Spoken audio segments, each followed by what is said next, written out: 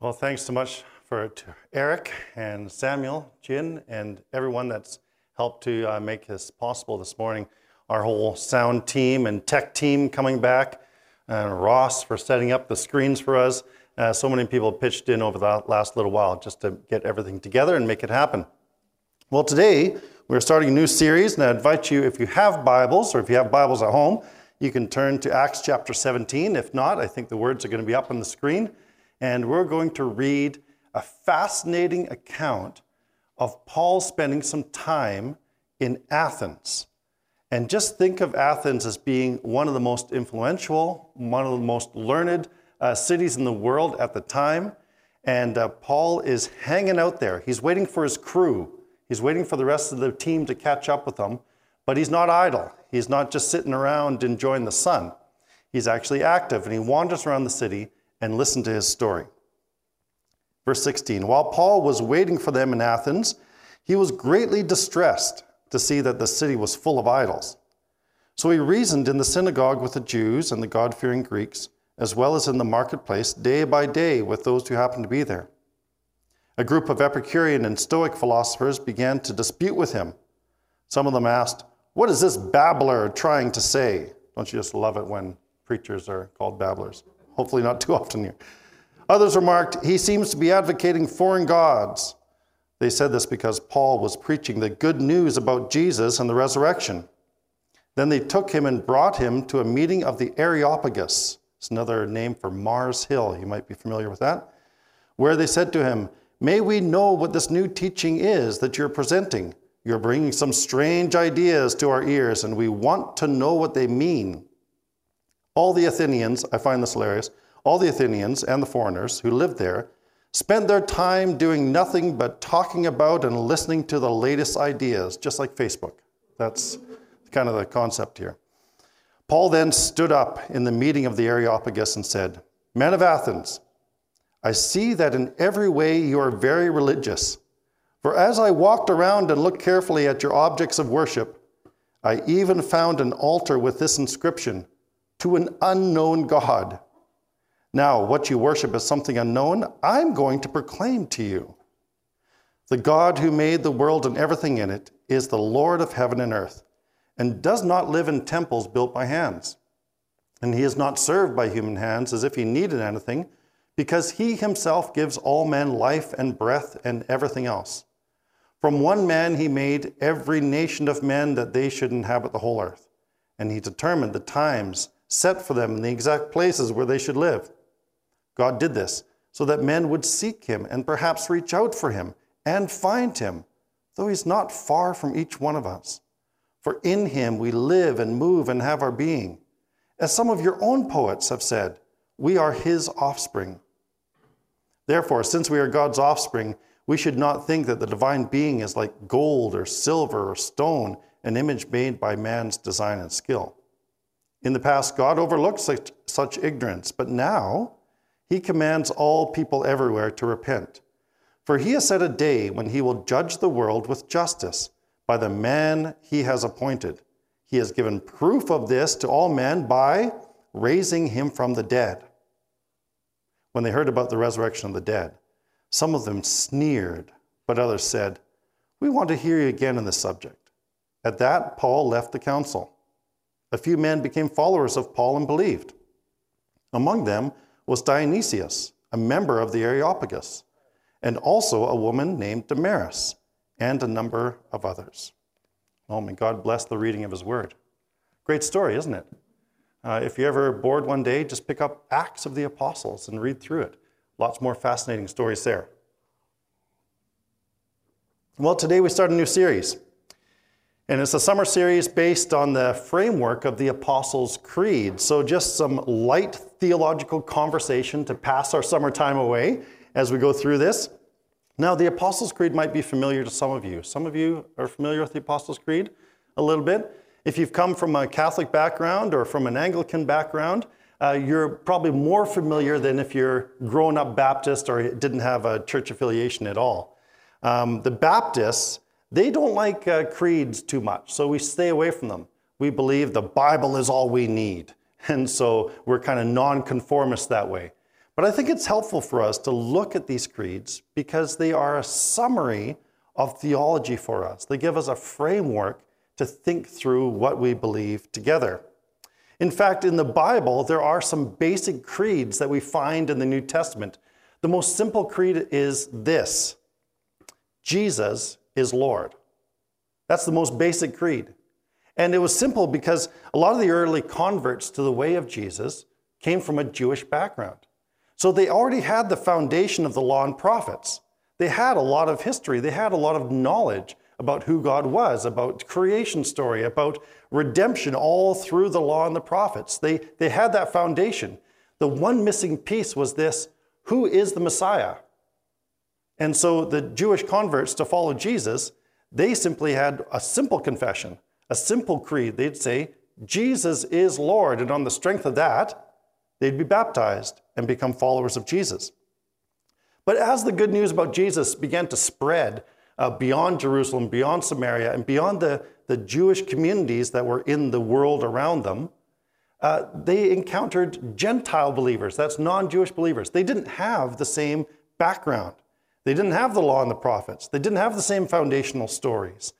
There was a bit of a void there. And so the early church began to form these creed statements, these summaries of theology that they could use to express the teaching of the apostles, to give people a foundation.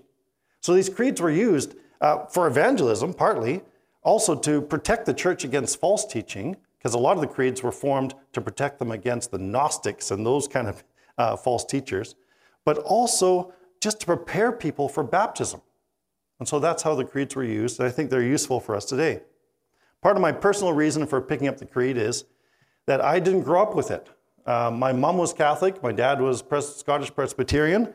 That created some tensions at home from time to time, especially when it came to supporting the football team in Glasgow. So whether it was Rangers or Celtic, that created some tensions. Both of them knew the creed, but they didn't have a faith, a living faith in Christ.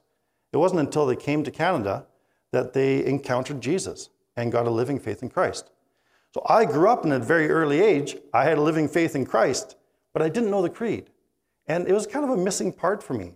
And when I began to dig into the Apostles' Creed, I began to see the connection that we have to a much wider worldwide church that believes the same thing that we do. And so part of my hope in presenting this creed is that we will see our points of unity, see our points of connection, so that we can move forward together and express the teaching of the apostles. So we can see how this whole strategy developed as we read in Acts chapter 17. If you go to the beginning of Acts 17, and even the passage that we read, Paul's tradition, whenever he went to a town, was to go to the synagogue first. He still attended the synagogue on the Sabbath. And there, he would reason with those who knew the scriptures. You pick that out a little bit. We read it in the passage. You find it at the beginning of the chapter. But then when he goes to the marketplace, he realizes there's a whole group of people there that don't know the scriptures. And so where does he start? He starts with what they know. Did you catch that? What a fascinating way to understand evangelism in the culture in which we live. I think so often we want to go out as the church and we want to start with what we know. But Paul doesn't do that. He starts with what they know. And he knows their poets. He knows their histories. He knows their city. He spends time in it. And he's not condemning it so much, maybe a little bit here, but he's using it as a bridge in order to tell them about Jesus. But he has to know it first. And we find that very much in here. And so he has a starting point of this unknown God. And I dug into the story about the unknown God just a little bit, because apparently in Athens, there's a number of idols or statues that were set up to the unknown God at various places throughout the city. And here's the backstory. Apparently, 600 years before Paul, there was a plague in Athens, like some kind of pestilence. Maybe it was COVID 619 BC or something like that. I don't know what it was. But there's some kind of pestilence. They couldn't get rid of it. They didn't know what to do. But they knew that there was this poet on Crete, on the island. And his name was Epimenides. And Epimenides was something of a legend as a wise man, of someone tuned into spirituality at the time. So they called Epimenides over and said, what can we do to get rid of the pestilence?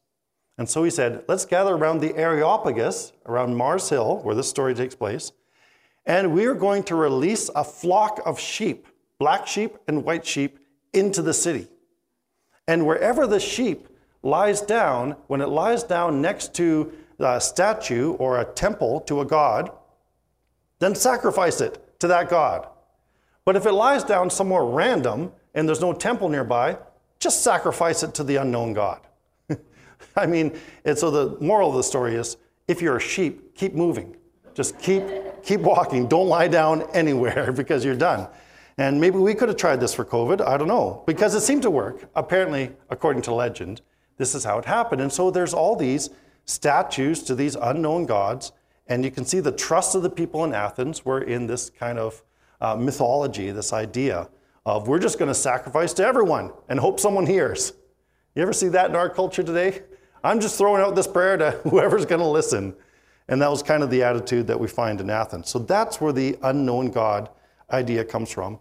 And that's where Paul starts.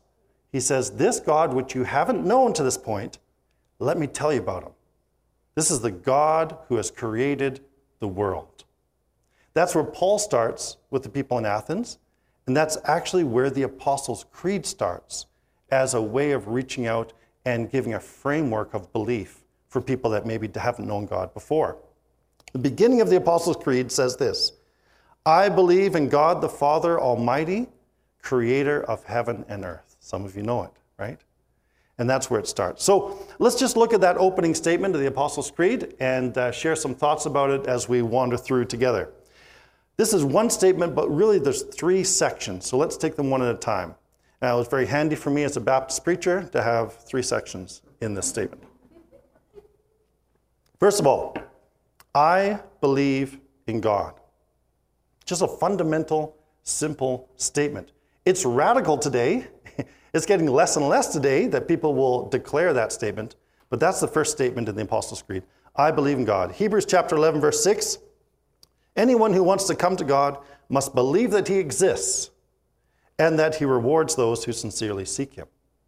Anyone who wants to come to God, I mean, it sounds pretty fundamental, pretty basic. If you're going to come to God, you first have to believe that he exists. The first step to faith is to affirm the existence of God.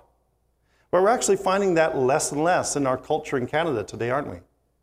I looked up some stats, and in 1985, some of you remember that date, maybe not everyone. In 1985, if you were to ask the average Canadian, do you believe in God?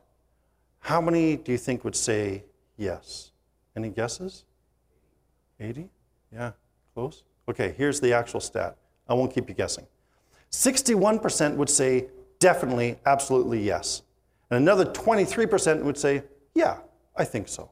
So together, we're looking, if I do my math right, 84% of Canadians in 1985 would say, yes, I believe that God exists. Well, a poll was done just last year, 2020. And I won't ask you to guess, but just look at the stats here. Today, if you were to ask the average Canadian, 32% would say, yes, definitely. An additional 27% would say, I think so. Equaling 59% that would say, yes, I believe in God. Now, at first, I think as the church, we get a little shocked at those stats, and maybe even a little fearful, and maybe even beginning to say, well, no wonder our culture is going to hell in a handbasket. We've stopped believing in God. But I want to offer maybe something a little different this morning. I want to say, I think that's a good thing. I think it's good that people are starting to be really honest about whether or not they actually believe in God, because there's a danger in having a massive population that gives lip service to God. I think it's one of the reasons why I don't support reintroducing the Lord's Prayer and forcing people in public schools to say it, because I think by doing that, we create a lot of hypocrites. We create a whole lot of kids that really don't mean what they're saying. We can create a whole generation of people that grow up just giving lip service to God. And that's not what we're about. That's not what we're looking for. I think in the past in Canada, people might say, well, I'm a Christian because I'm in a Christian country. Or I believe in God because that's the thing that we do. We're Canadian. We believe in God. And I think it's dangerous. I think it's dangerous to assume salvation based on proximity to those who are actually saved. That's dangerous. But it's also dangerous when a large population of people are nominally Christian, that is, Christian in name only. Because in name only believers tend to do things in the name of Jesus that are unholy. And I think that's happened within Canada. Just witness the residential school system.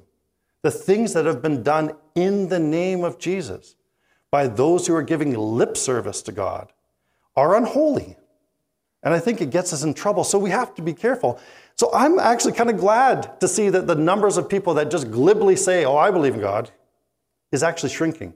Because I think it shows a more accurate picture of who does truly believe in God. So we need then to go a little bit beyond just believing in God's existence. And I think the Creed takes us there. Certainly the Bible does. James chapter 2 reminds us of this. James says, you believe that there's one God? Good for you. Even the demons believe that, and they shudder. So at least they're having an appropriate reaction to their belief in God. So it's not enough just to believe in God's existence. I think that's my point. And the Creed and the wording in the original, it drives at that too. Because the word here for believe isn't simply an intellectual assent to the existence of God. It's actually a word that would mean confidence. I have confidence in God. I have placed my trust in God. I believe into God. That's the sense that we get not just from the Creed, but more importantly from Scripture. That the sense of confidence, that we're resting in God. See, the Athenians that Paul was talking to, they had no problem believing in lots of gods, but they didn't trust any one of them. Have you ever read some of the Greek mythology and the Greek conversations about God? You cannot trust any of the Greek gods. I mean, they will turn on you. They are fickle. And so you've got a whole city of people that obviously believe that some kind of God exists, and maybe many gods, but they don't have confidence in any one of them. And so here is Paul saying, I want to tell you about God in such a way that you can know and have confidence that he loves you, that he cares for you, that he is for you and not against you. That's where Paul is coming from. So as we start with this opening statement, can we stand and say, I believe in God? In other words, I have confidence in God. Okay, the second part of that opening statement, I believe in God, the Father Almighty. I already mentioned that Paul was very familiar with the Greek poets, which is an interesting thing for us to encourage us to know the writings of our culture, to know what's happening in the culture in which we're trying to reach. Paul was very familiar with the poets and even quotes them in the passage that we read together. And as we look at this, he tells the people of Athens that even your own poets have said, we are his offspring. Now, Paul has a strategy for doing this and for laying this out. But Paul is saying in a very general sense, God is the Father of us all. The Father in the sense of he is the point of origin. He is our common denominator. We can trace our lineage back to God himself. That's where it all started. That's Paul's argument here. It's the same argument that we find, in Malachi chapter 2, and it says this, have we not all one Father? Has not one God created us? Don't we all have the same common denominator, the same point of origin? And I think the implication that Paul draws is this. God is not far from any one of us, for in him we live and we move and we have our being. And so the Bible contends that the general fatherhood, and I'm using that very specifically, the general fatherhood of God makes us all of equal value, no matter who we are or where we come from. It also gives us equal access to God. This is really important, and I think sometimes we don't realize how important this is. This week, starting tomorrow, some of our youth and Eric and other volunteers are heading downtown with the mustard seed. And I just want to draw a bit of a comparison in that. I think sometimes when we come to church and we're regular attendees at church and we give regular to the offering, I wonder if sometimes we have a sense that we have greater access to God because of our deeds.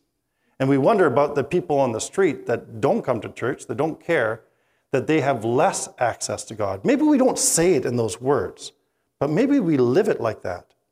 And yet Paul is saying that, no, that's not true. We all trace our lineage back to God. We all have equal access because God is just a prayer away for each and every one of us. So we don't attend church to get God's attention, to get on his good side, to make him look favorable upon us. He already loves us. He already loves everyone. We're all just a prayer away from access to God. It's that close. In him we live and we move and we have our being. This is the radical nature of the gospel. The gospel was breaking down all kinds of barriers. It was breaking down racial barriers and social barriers and gender barriers. There's neither Jew nor Gentile, slave nor free, male nor female, all one in Christ. That was the drive of the gospel, to say that we are all on equal footing when it comes to God, because we're made in his image, because we are all sinners together, and because Christ died for us. We are all together in this. And so the implication, I think, from the creed and from Scripture is that we should treat everyone else as a child of God in this general sense. We are all equally loved by God as those created in his image. But again, Jesus takes this one step further. So, like in the first point, we believe in the existence of God, but we're asked to place our confidence in him. In the second point, there's this general fatherhood of God that unites all of humanity together. But then Jesus takes it a step further. He introduces us to God as Abba, Father. This very intimate kind of term. Sometimes people translate it as daddy. I'm not sure it's that familiar, but the idea is that it's an intimate term of trust and love. And Jesus says we can know God, the Creator, as Abba, as intimately as a child trusts his or her father. So God not only created us, but he also redeemed us. He bought us back. And so we can enter into the relationship of the fatherhood of God in that way as well. So Paul reasons with the Athenians, and he says, since we are God's offspring, then we have an idea of what God is like. So God can't be made of metal and bricks and mortar. God can't live in those kind of spheres and spaces. We must know that God is a living being and can be known, and we can relate to him. And so that's very exciting. God so loved the world, and the question is, do we then love as he did? Do we love all those who are made in his image? And do we know God in this sense, this intimate sense of Abba, Father? I believe in God, the Father Almighty, creator of heaven and earth. This line in the Apostles' Creed is actually an echo of Acts 17. We read it together. Paul introduces the God who made the world and everything in it and is the Lord of heaven and earth. That's why the Apostles' Creed is just a summary of the teaching of the apostles. And that's what we find here. But Acts 17 in Paul's word, they're just an echo of Psalm 24. The earth is the Lord's and everything in it, the world and all who live in it. For he founded it on the seas and established it on the waters. Psalm 24, though, is just an echo of something else, of Genesis 1, right? And so we see this strand going all the way through Scripture into the New Testament and right up into our summary of teaching in the Apostles' Creed. God is the owner of the earth. He is the creator. And I think the really important thing to grasp from the creation story is this. The first purpose of the creation story is to establish ownership. The second purpose of the creation story is to set up and designate stewardship. Those are two very important things that sometimes we confuse as humans, because sometimes we forget that we are stewards and we think we're owners, and we're not. The earth is the Lord's and everything in it. We are called to be stewards, not owners of the earth. And as stewards, we have an obligation to take care of the earth on behalf of someone else, because it's not ours. When I was growing up, my dad often sort of drilled into me in a good way the idea that if we borrow something from someone else, we should take care of it. In fact, if we can return it in better shape, then we should do that. He'd often say, if you're borrowing someone's car, make sure you return it clean and with a tank full of gas. I think actually he was talking about his car. When I borrowed it, I should return it clean and with a tank full of gas. But there's that idea that he really instilled in me. The idea that if we are borrowing something from someone, then we're responsible for it, even maybe more than if it was our own, so that we return it in that sense. How are we doing with the earth that is the Lord's and everything in it? Have we mixed up our role? Do we think that we're somehow become owners of the earth and can do with it as we please? And so this is a challenge for us that comes from the Creed and certainly and more importantly from Scripture as well. The earth is ours to enjoy, but not ours to exploit. And so we have to be careful in what we do with the earth because we are returning it to its maker in that sense. So the Christian motivation for creation care, the stewardship of the earth, it's not guilt. It's not even fear of annihilation. The Christian motivation for creation care is gratitude. It's gratitude. Grateful for the gift that we've been given. It's an act of worship to tend and to care for the earth.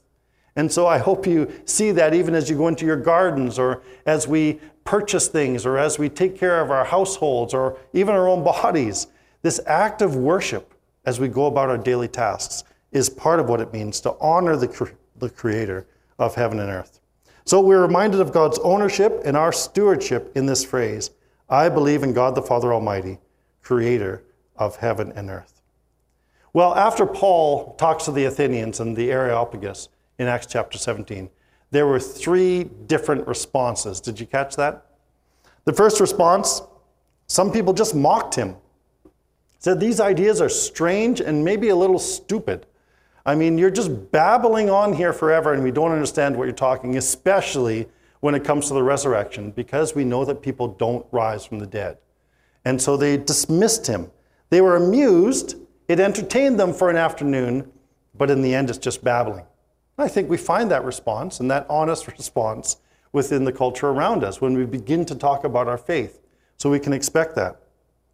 Some people, however, were interested, but they decided to postpone their decision about Jesus. They decided to put it off. Maybe I'll wait till a more convenient time. Maybe when I get my affairs in order. Maybe when I get a little bit older. Maybe when I have more knowledge. Then I'll make a decision. I think that's probably the most dangerous response because we're not guaranteed tomorrow. But then there were some who believed. We're told about Dionysius of the Areopagus. This was a major thing for him because he is in the elite of the elite in Athens. He's among the thinkers and the planners and those who kind of guide and direct the thoughts of the city. And he heard Paul and he believed, along with a woman named Damaris, who we don't know too much about. So some believed and others beyond that. And so the power of the gospel and Paul's presentation still took effect. And I want to encourage us, even as we look at Canada and the diminishing numbers of people who say they believe in God, there's still opportunity to offer witness to the resurrection of Jesus and see people come to faith, come to believe. I know some of us are praying that for our family members. We're praying it for our neighbors. And just hold on to that hope. Paul applied himself, he spoke of the gospel, and people believed. But the question is this morning, do we believe in God the Father Almighty, Creator of heaven and earth? And if we do believe, what difference does that make in our day-to-day lives? We're going to say the Apostles' Creed together. I think we'll have it on screen. So I want to invite you to stand with me.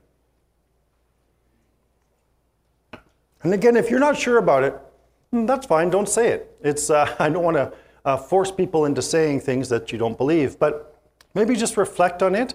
And if you do believe it, let's say this together as we read it on the screen. Ready?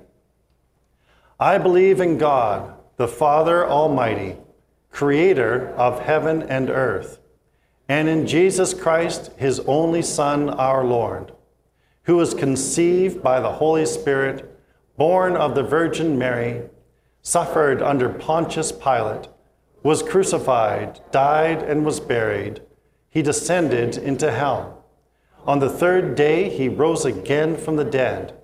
He ascended into heaven and is seated at the right hand of God, the Father Almighty. From there, he will come to judge the living and the dead. I believe in the Holy Spirit, the Holy Catholic Church, the communion of saints, the forgiveness of sins, the resurrection of the body, and the life everlasting. Amen. Let's pray together. Father, we thank you for the faith that has been passed down from generation to generation. The faith that reflects the teaching of the apostles, but the faith that really is found and located within your Son, Jesus. Thank you that we can trust him, that we can put our confidence in him, and that we can know him in amazing and true and intimate ways. Father, help us to share this faith with others through our words, but also our actions. May they line up. May what we believe matter in the way that we act in the world. And we give you thanks in Jesus' name. Amen.